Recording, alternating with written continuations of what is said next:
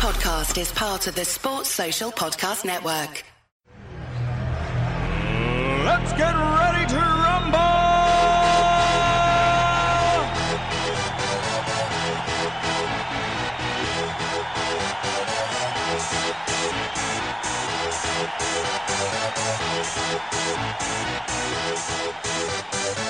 Y'all ready for this?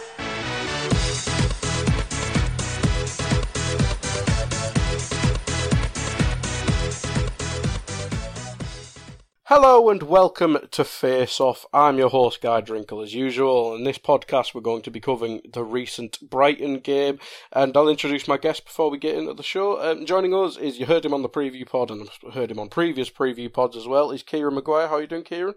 Sound lads, I'm very good indeed. Good stuff, good stuff. And a Liverpool fan joining us is Sam Evans. How are you doing, Sam? Very, very good again, mate, and really happy to see the Reds still top of the league.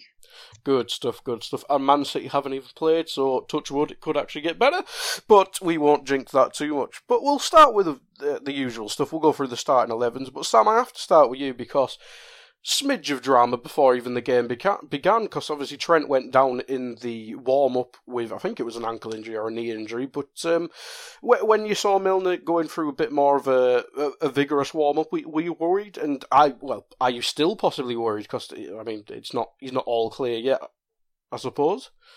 For a one-off game, I wouldn't have particularly been too worried. It's just the going forward, you know, we are very short in that area now, and I've said on a few pods, I'm not really a big fan of us putting Gomez at right back, because that leaves us with three of our centre-backs starting the game. So then it leaves a shorter centre-back as well. So it's clearly a bit of concern. And it was kind of, I was thinking, this is Sod's Law. We've just let Klein go.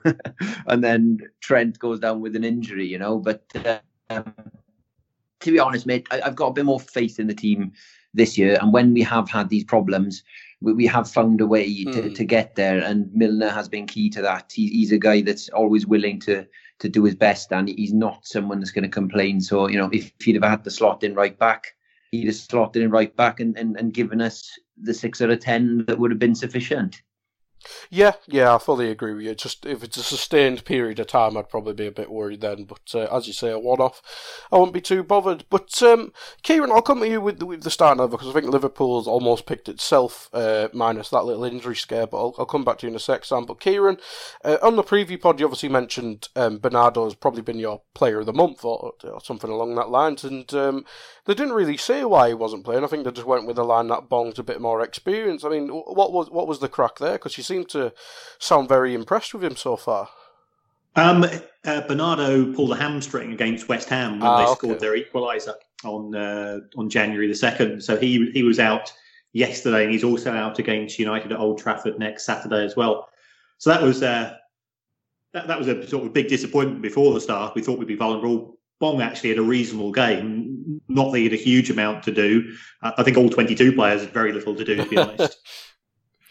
Yeah, very true. But the other, not poor decision on Houghton's part, but do you think that Glenn Murray, obviously he's one of your key men, especially scoring goals and stuff, but do you think he's the right sort of striker to play against Liverpool? Because I know we had a defensive midfielder playing centre-back, but we've obviously seen how Van Dijk deals with big physical strikers. Do you think he is the right sort of striker, or do you think it was just you couldn't really trust your Andonis or move Locadia back up front? Was Glenn Murray always the choice there? I think Glenn is Chris Hughton's go-to striker. And Andoni is swifter. To a large extent, yesterday's game was a bit of an air shot for us. So Andoni had played against the previous week, so I think Houghton just decided to rotate the strikers. If Glenn Murray had buried that chance he had in the first half, we'd all be singing Houghton's praises. But I thought it was a poor miss by Murray. You know, it's the type of thing which he normally thrives on, and that was about his only contribution to the match. Yeah, we'll come on to that chance in a second, because it was pretty much one of the only things that actually happened in the first half. But Sam, from our point of view, starting 11, I mean, I think we all expected Fabinho to stay at centre-back. I mean, the only other one I could really think of is that Henderson had somewhat of an injury, didn't really say what it was, but Do you think it's right to, I'm going to say rushed back from injury, but do you think Henderson was the right choice?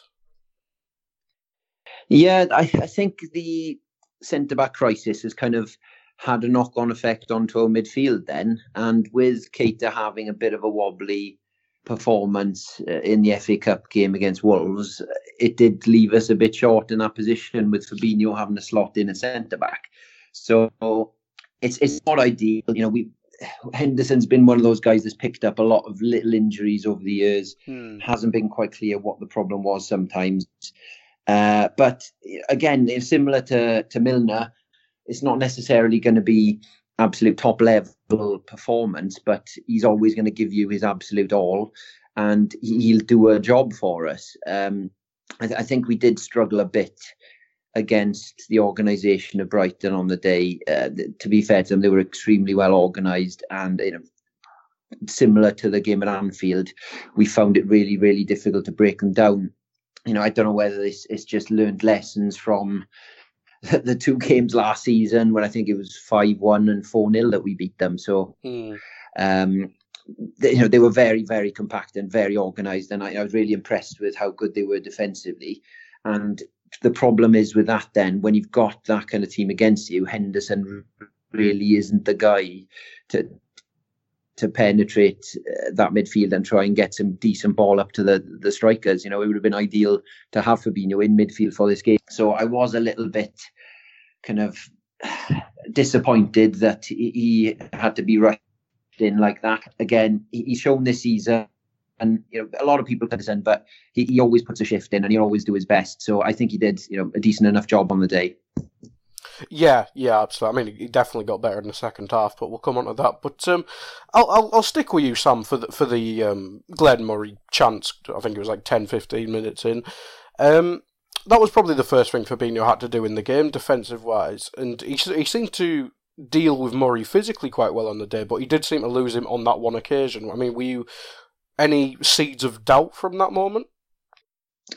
Yeah, I think maybe Kieran's a little bit harsh on Murray there, but I've watched it back a few times, and at the time I thought, Fabinho wasn't anywhere near tight enough on him, and especially seeing as he's the clear danger man in the air. But to be fair, when you watch it back, it seems like he had to break his stride a bit and kind of go backwards on himself to try and reach the ball. I didn't think he was kind of running onto it. I thought it was kind of a bit too high for him, and I think that was kind of one of the factors in why he actually didn't manage to hit the target with that one. And I think Fabinho was kind of running towards where the ball would be if it would have been a header on the run. So the fact that it went kind of behind him, I think, made it a more difficult chance than maybe it looked like at first glance. And I saw a tweet earlier by our very own Joseph Cousins, actually mentioning that on the commentary, they said that Liverpool haven't conceded a single-headed goal in the Premier League this season, apparently. So I think we can give Virgil van Dijk a big pat on the back for that stat. Yeah, absolutely we can. I'm sure we remember getting bullied by many strikers in the league before Van Dijk. But Kieran, you obviously mentioned it on the starting 11 chat, and I know it's probably a tough one. It's not one you'd expect to take 10 times out of 10, but in a game against a top 4, I mean a top 2 team in the league, it's one of them chances that you have to take in it to get a result. Yeah, he should at least get it on target. It certainly wasn't an opportunity to necessarily guarantee a goal, but it was a relatively free header from 10, 12 yards out, and a striker as experienced as Murray normally is accurate, and that was surprising. I mean, he had a tough match until he was taken off, and he said, Glenn Murray's now 36, and he says that Van Dijk is the best central defender he's played against in all his careers, which I think is a testament to just how impressive Van Dijk was, and he was immense all match. Yeah, I mean, he's pretty much immense in every match. This is going to end up into just me and Sam fangirling at some point. But yeah, we'll move on to the next chance. As I said at the top of the show, the first half is very uneventful. But Sam, I'll come back to you. Shaqiri had a header I've put on the agenda a wrong person for the chance, really. Yeah, obviously he doesn't get on the end of many headers, so he hasn't had the opportunity to be in that kind of position very often. But to be fair, the guy, he's got an eye for goal, and he will be really disappointed he didn't finish that. It was a lovely little ball in by Trent, clever ball, because Shaqiri managed to make the run and get in front of the defender there, and that was the only way he was going to score. That was the little glancing header. So you could argue, obviously, maybe another player might have been a bit better at heading it. But to be honest with you, with a glancing header like that, it didn't really matter. I think it's just one of those things. On another day, he probably would have scored it. So, yeah, it was a good chance, and it probably was our first big chance of the game, maybe apart from the Firmino chance from the Robertson lovely cross in from the left-hand side. Yeah, absolutely.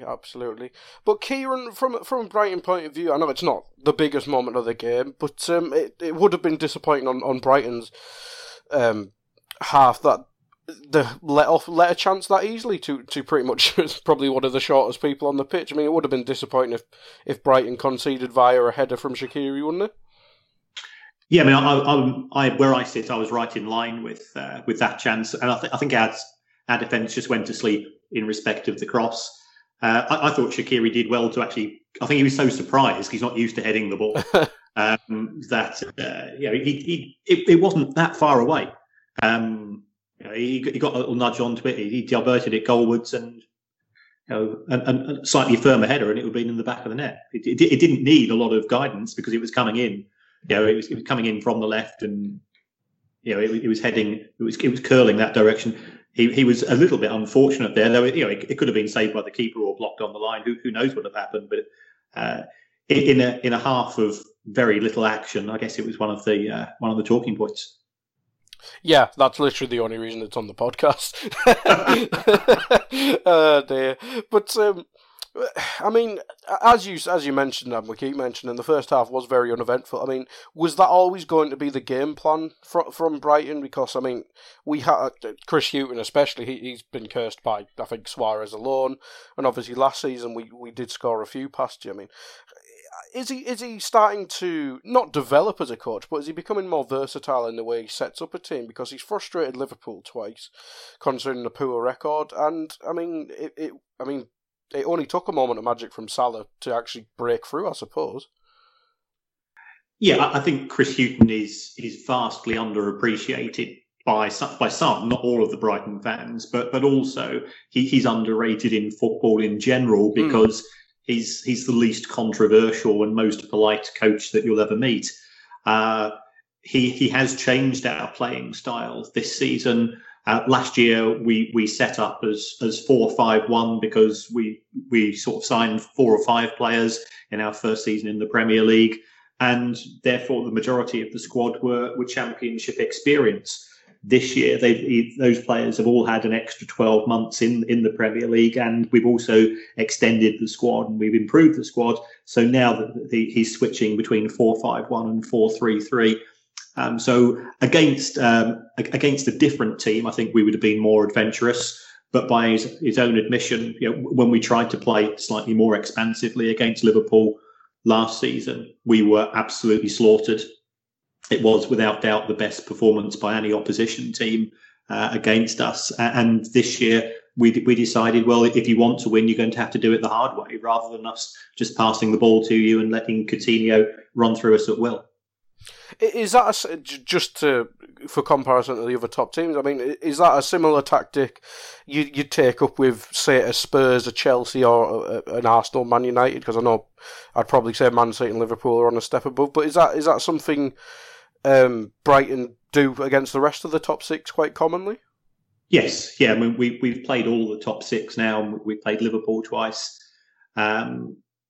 And we've not been beaten by more than 2 goals, and that's what the ambition is. Ultimately, a successful season for the Albion this season will be if we finish 17th or above, and at present that's looking a reasonably good chance, but there's no guarantee. And that's the nature of being a non-Big 6 club. no matter how many games there are to go, until you're mathematically certain of being able to stay up, you do tend to be a little bit more cautious. Because if you lose by less than 3 goals to a Big Six team, you count that as a quarter of a point, because goal difference could be the difference at the end of the season. And you had a brilliant goal scoring run at home as well, was it something like March? I can't remember. I was going to look it up before the show, but I forgot. Is the goal scoring record something that's improved recently, or since the end of last season? Yes, we've scored at home in every single match for nearly a year, and that was the first that was the first shutout that we've had. So we've improved, especially at set pieces, and I thought fair to give credit to Liverpool that they must have done their homework, and they restricted the number of opportunities from set pieces that we had. Because we've got 2 big centre halves and Murray, all of whom can cause a bit of nuisance in the penalty box. Yeah. I mean, that's a good point. I didn't really notice that, but I can't remember any silly fouls at all, really.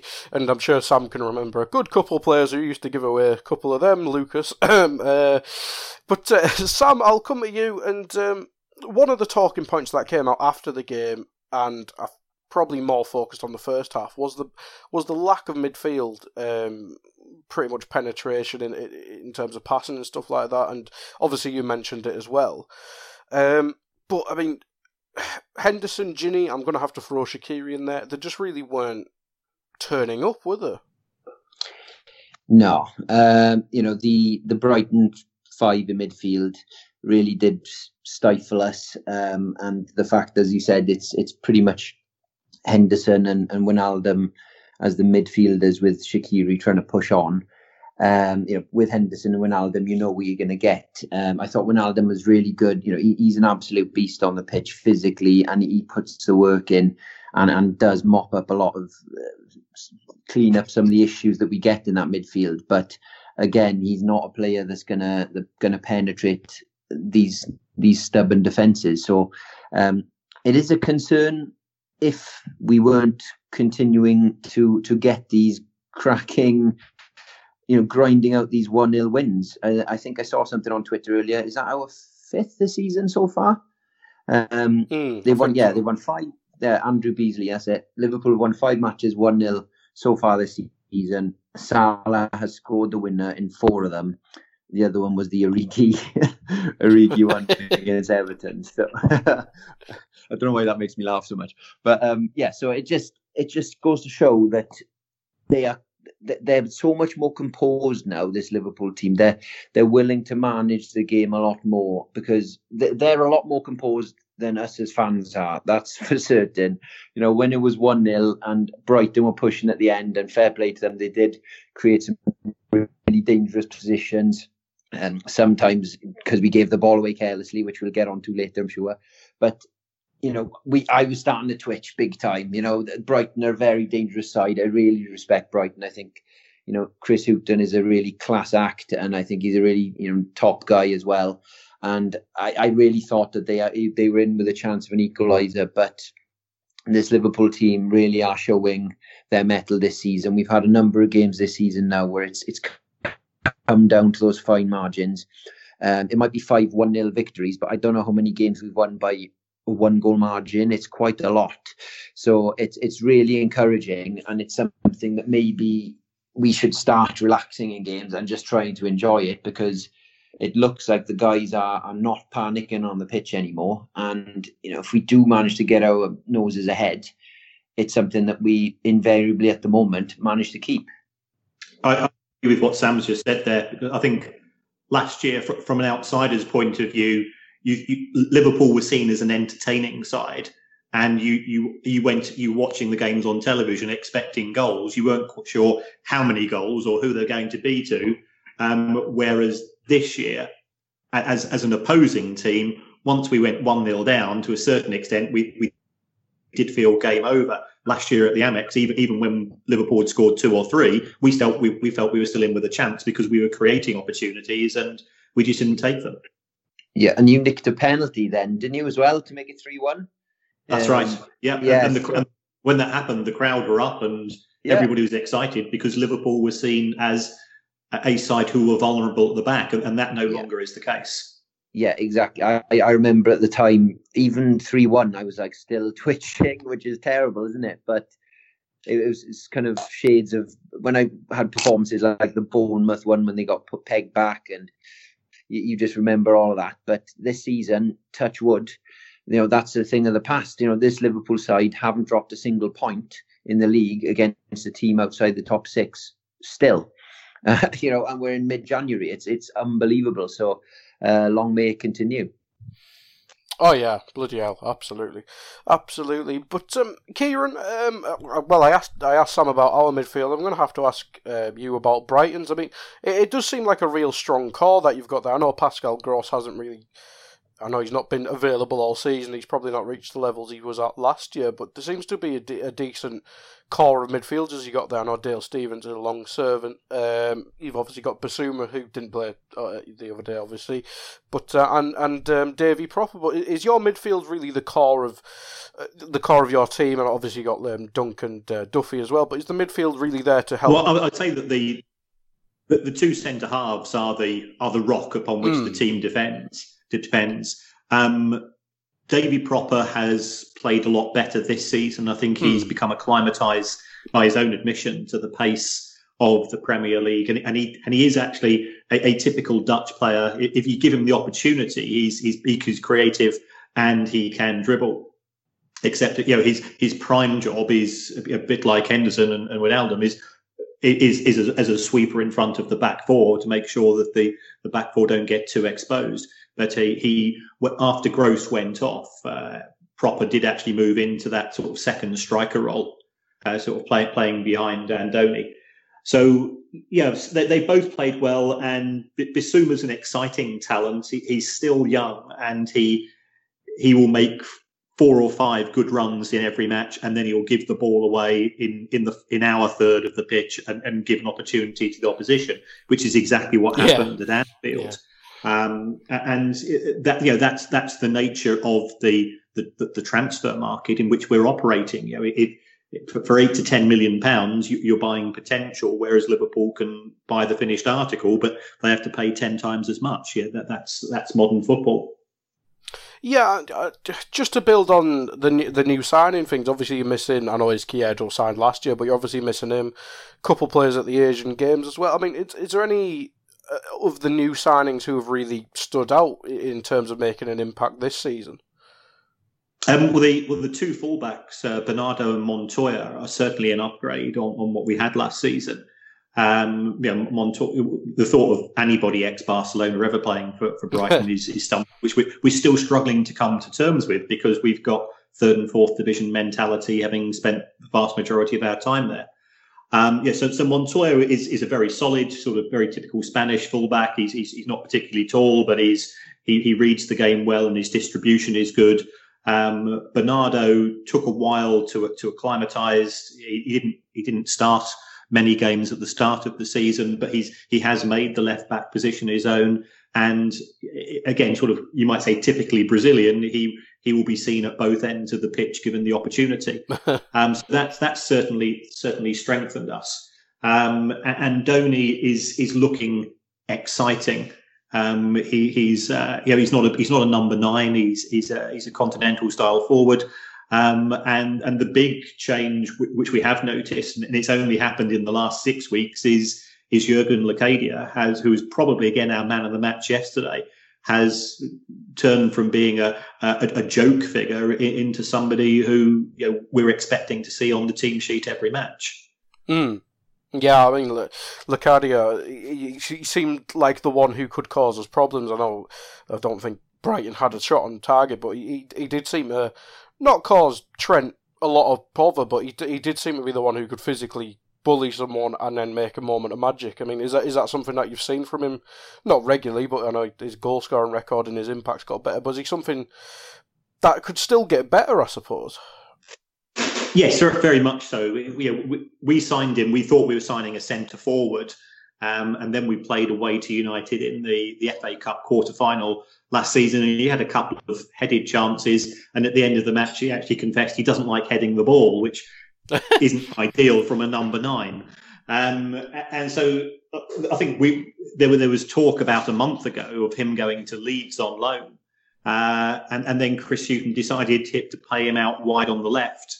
And that's completely changed. His ball control is good and his distribution is excellent. He's very accurate with his passing. And he's chipped in with a couple of goals, one against Everton, of course. So I'd imagine most Liverpool fans will take a liking to him. Oh, yeah. If you could score against Man City, I think you play them next, don't you? That'd be lovely as well. But, I mean, Sam, speaking of people who play out wide on the left, I am going to have to ask you about Mane, because his form's not what it needs to be at the minute, and I know his end product's suffering as well. I mean, is he now a concern for you? He is a bit of a concern, but I definitely wouldn't base it on this game. I think that chances were at such a premium in this game. I don't think anyone particularly shone. You know, obviously Salah did what was necessary to get us the points, but you know, no one was shining too brightly there today. It was a really tough game to actually manage to showcase anyone's skills. You know, Mane started the season really positively and was looking, for a short period, our best attacker this season, very much at the start of the season. But he might be starting to suffer from our lack of depth in that front three. You know, even Shaqiri's been playing more of a midfield role, so there hasn't been anyone in there able to kind of rotate with the front three. And when they are losing a bit of sharpness, give them, you know, a game they can drop out for a game and then regain a bit of freshness. So I don't know whether it's a bit of that. To be honest with you, I think it's something, I wouldn't be surprised now. Home game against Palace coming up next. He might have another worldie. I think a lot of our opinions are based on him missing those glaring opportunities. He is someone who has had a bit of a bad habit of missing what we might call sitters on occasion. That one against Man City was obviously key, and you know, if he puts that away, we probably get at least a point from the game. So it is frustrating when he is a bit hit or miss with his finishing. But to be honest, I'm a massive Mane fan. I think he's an excellent part of this Liverpool team, and he's probably still a bit underrated. He does do a lot of work for the team, and I think defences do try and double up on him because he is such a threat. Even though he does give the ball away a lot and he does miss the occasional chance, I think he's someone that's such a live wire that, you know, he tries things that are difficult, and then when they don't come off, it can look a bit pants. So I think maybe that's why sometimes we do get frustrated with him. But I think on the whole, he's still doing a great job for the team. And, you know, don't be surprised if he notches first against Palace. Yeah, that'd probably be typical. But Kieran, I'm gonna ask you about Mane as well, because obviously when you're looking at a team that Brighton obviously be versing, you'd obviously look and assess who the danger men are. Would you, as pretty much a neutral, would you classify Mane as a similar bracket as Salah, for example? How would you look at him from a neutral point of view? Well, Salah is the main man because he's going to score the most goals, and he is the close control which defenders fear. I think Mane is a different style of player, and to give him credit for yesterday, he ran and ran and ran. I mean, the matches always look slightly different when you're there compared to if you're looking at a feed, I guess. But he was always looking for the ball, and he was stretching our defence, which was giving opportunities as we tired in the second half. So I think he would certainly start in my team. Whether I would want to pick him against smart continental opposition, or if it was a huge deciding match at the end of the season against another Big Six team, I'm not so sure. But against a team of Brighton's calibre, he's excellent because it's his hard work that creates the tiredness in defenders, which allows Salah to exploit. Yeah, it's quite interesting. I thought I'd get the neutral point of view because I think it's fair to say that some Liverpool fans do like to overrate some players, but I'm sure Mane is not one of them because he is genuinely a very talented player. But that was the first half. I've pretty much stretched the most uneventful half of football to about 30 minutes, which will do. But Deserve an award for that, mate. I know. I'll probably cram in the second half in about 10 minutes now. But we'll come on to the second half, and I mean, straight away we see a change, and a change in intensity and stuff like that. We see Salah have a dribble and a shot, which I thought, ooh, a shot. But I mean, pretty much straight away we see a penalty. Kieran, I mean, Bong's caught upfield for some. I'm not sure why he's caught upfield. Maybe kind of getting still back into the rhythm of the game. But what did you make of it? Do you think it was Gross being clumsy, or do you agree with the diving narrative that we see from Keys and Andy Gray, for example? It was a penalty. It was. There wasn't a big tug of the shirt, and does Salah make the most of it? Yes, he does. But the thing is, don't put your hand on somebody else's shirt in the penalty box, especially when he's goal side of you. So yeah, I think it also sums up Gross's season that he's started off injured and he's come back and he's looked slow. I think what people haven't given Salah credit for was in that build-up, he did turn our defence, and we were chasing him, and he was about to get a shot in. So whilst at the time I was screaming at Kevin Friend, having seen it on television, it was a penalty. It's one that if it had been one of our players, I would have been screaming for it. And when it's the opposition, you call it soft, and that's the nature of being a football fan. Yeah, absolutely. And Sam, how well did Salah do? I mean, just to get into the position to win the penalty, because he kept hold of the ball and dribbled past a few people. Yeah, it's the same kind of thing that he did against Arsenal to get the penalty, where he slows right down and then just does that quick burst of pace, and before the defender knows it, he's on the wrong side, and they just panic. And on this occasion, he was actually on his left peg as well, which is obviously his most lethal weapon. So I think Gross panicked a bit, and not only did he pull him back, he also kicked Salah's left leg, which had been cocked back ready to shoot as well. So I think it was a stonewall penalty. I know a lot of Twitter's exploding, Keys and Gray talking more rubbish, saying that he calling him a diver and everything. As Kieran mentioned there, now obviously he's exaggerated the contact, but that's exactly what any footballer will do in the box if you're getting kicked.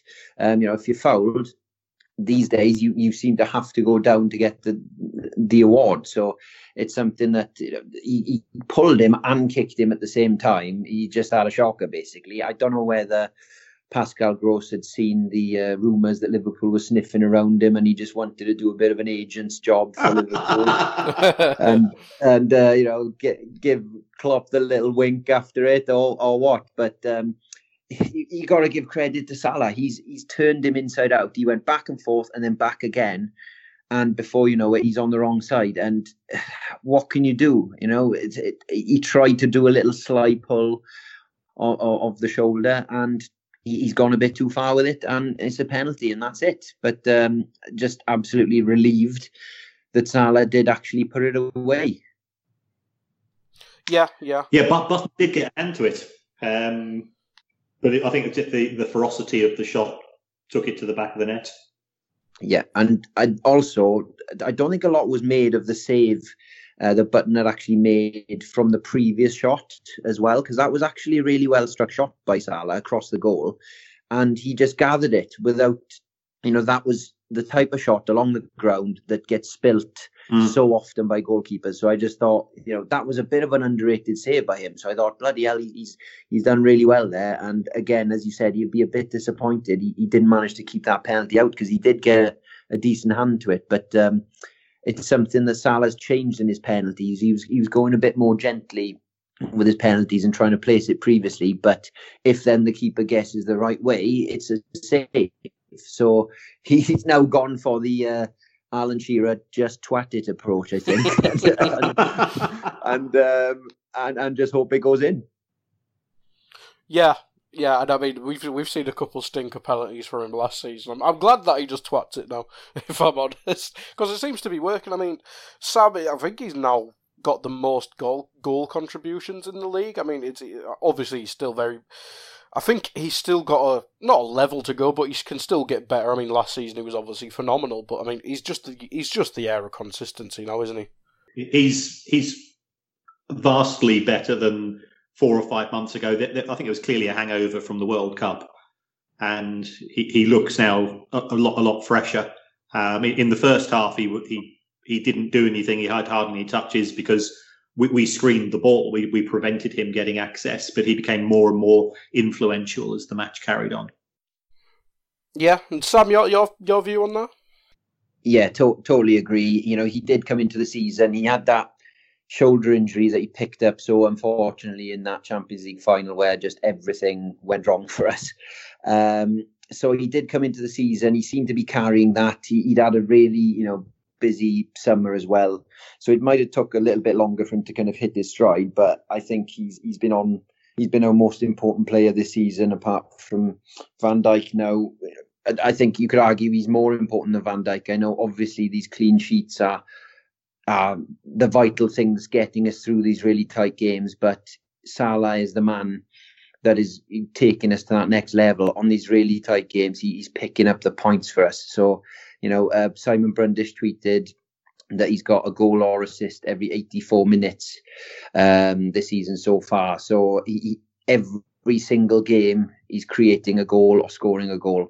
So that just goes to show how vital he is to this team. And I just think, he was the key man again in this game.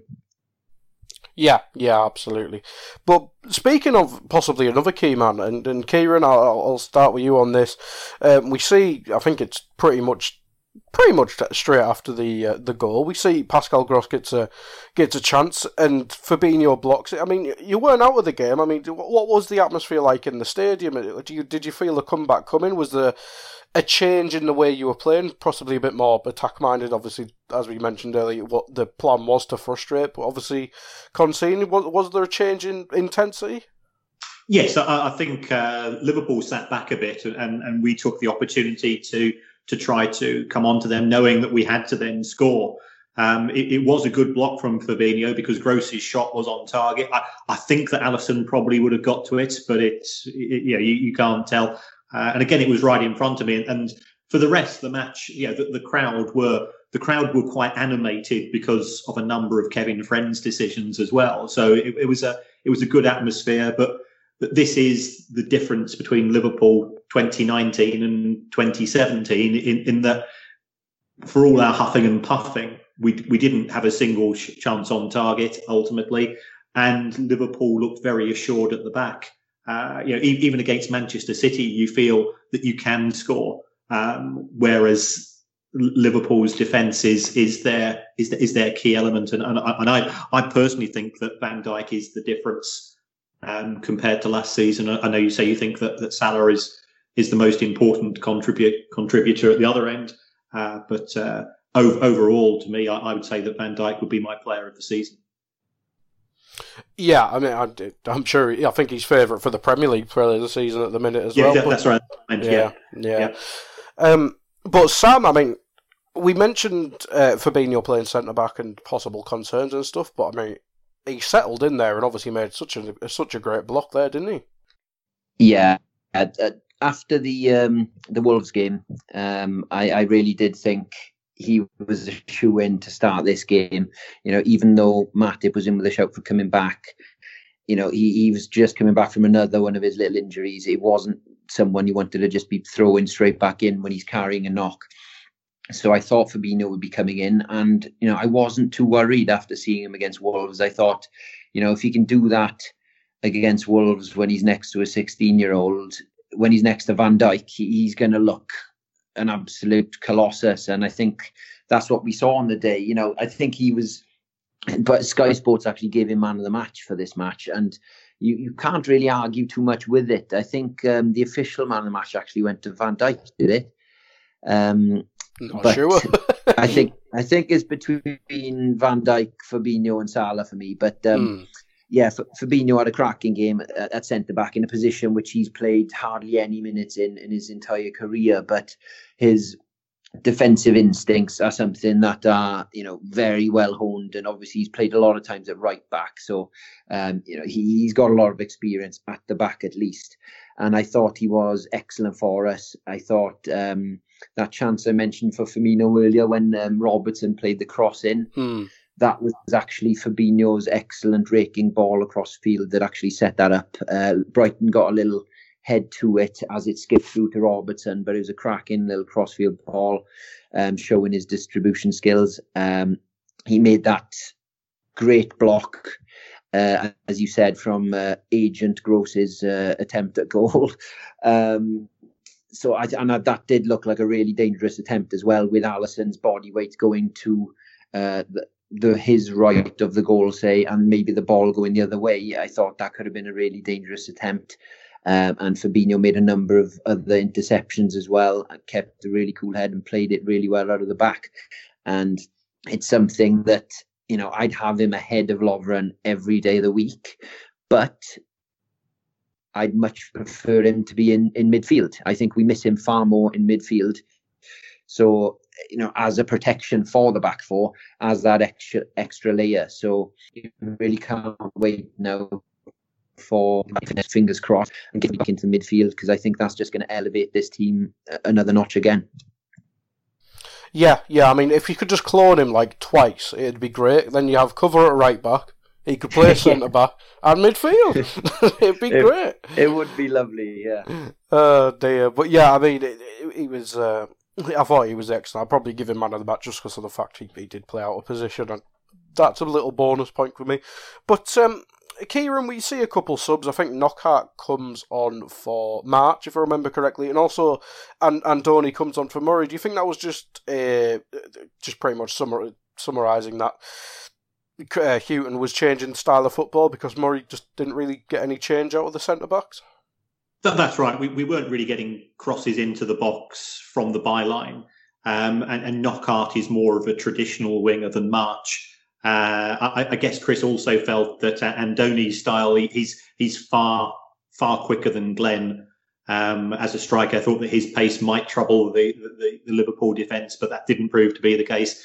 Knockhart did look quite lively, but he tended to end up running sideways across the pitch, beating 3 or 4 defenders and then losing the ball, which is why he's been on the bench recently. So it was a logical thing to do, because I think that the players who came off were exhausted as well. But we didn't really look any more dangerous. We got into the final third, but that's about as far as we went. Yeah, absolutely. But I mean, we're pretty much coming towards the end of the game, and I said I'd cram in this in 15 minutes, and I pretty much have. But I mean, we see a couple misses, but Salah, he's showing that he is human, I suppose. Yeah, it was a nice bit of work by Milner. Milner again doing a job, bombing down the left. He did the, if you're not sure where to cross it, just hammer it as hard as you can across the box technique for the first cross. And it led to a nice little break for him, and it landed to his feet. But he did fizz it into Salah, but you fully expect him on his left foot to just side foot it into the net nicely. And I'm not quite sure what happened. I don't know if he was like picturing the celebrations or something, or just thinking about something else, to be honest. But he completely fluffed it. And I think that was the biggest cheer I heard for the whole game, was the Brighton fans kind of laughing at him missing the chance.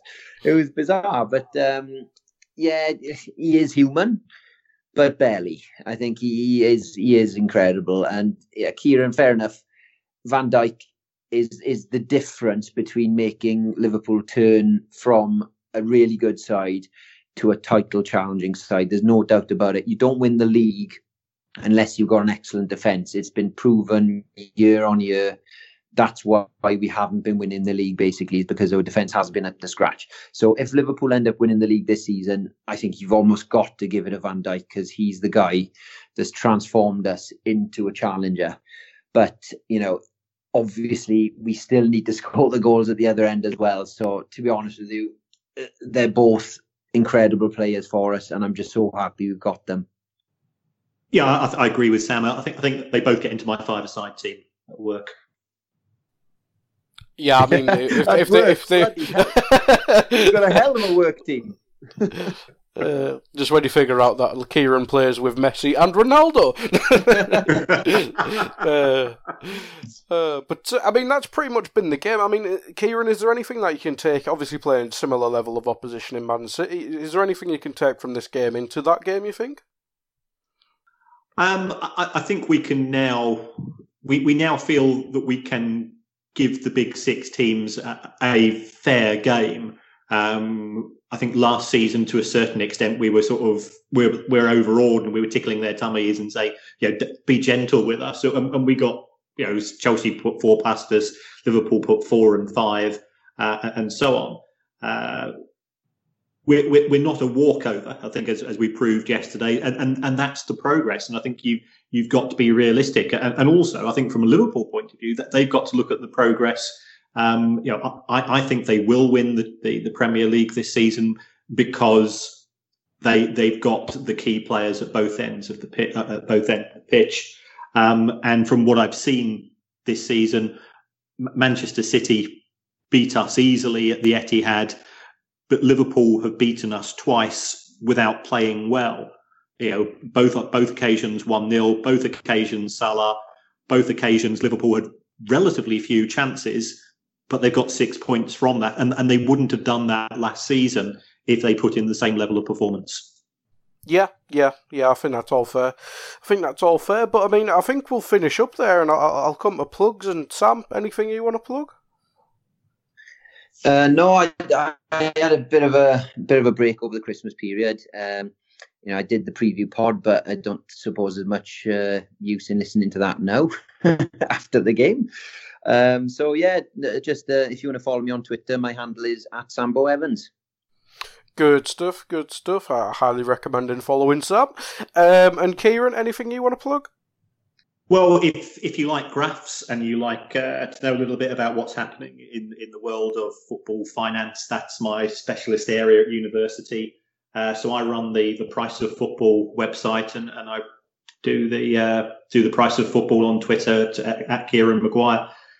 So I tend to do analysis of each club as they come out. So once I finish chatting to you guys, I'm going back to doing lots of charts involving Chelsea and the mysterious Mr. Abramovich. Oh, I think that one will be full of asterisks. That's the word I was looking for. But I enjoyed that podcast, both of you. But thanks for listening, everybody. Goodbye. Let's get ready to rumble!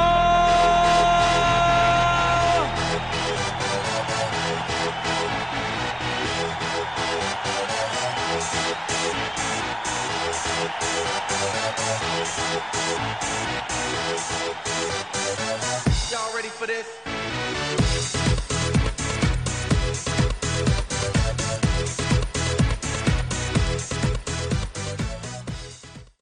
Sports Social Podcast Network.